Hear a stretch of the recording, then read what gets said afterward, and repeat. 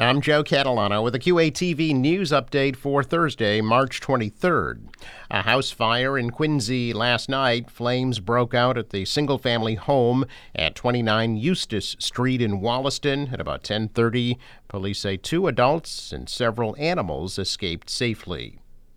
Another mediation session is scheduled to take place today with regards to the Quincy Teachers Union contract negotiations.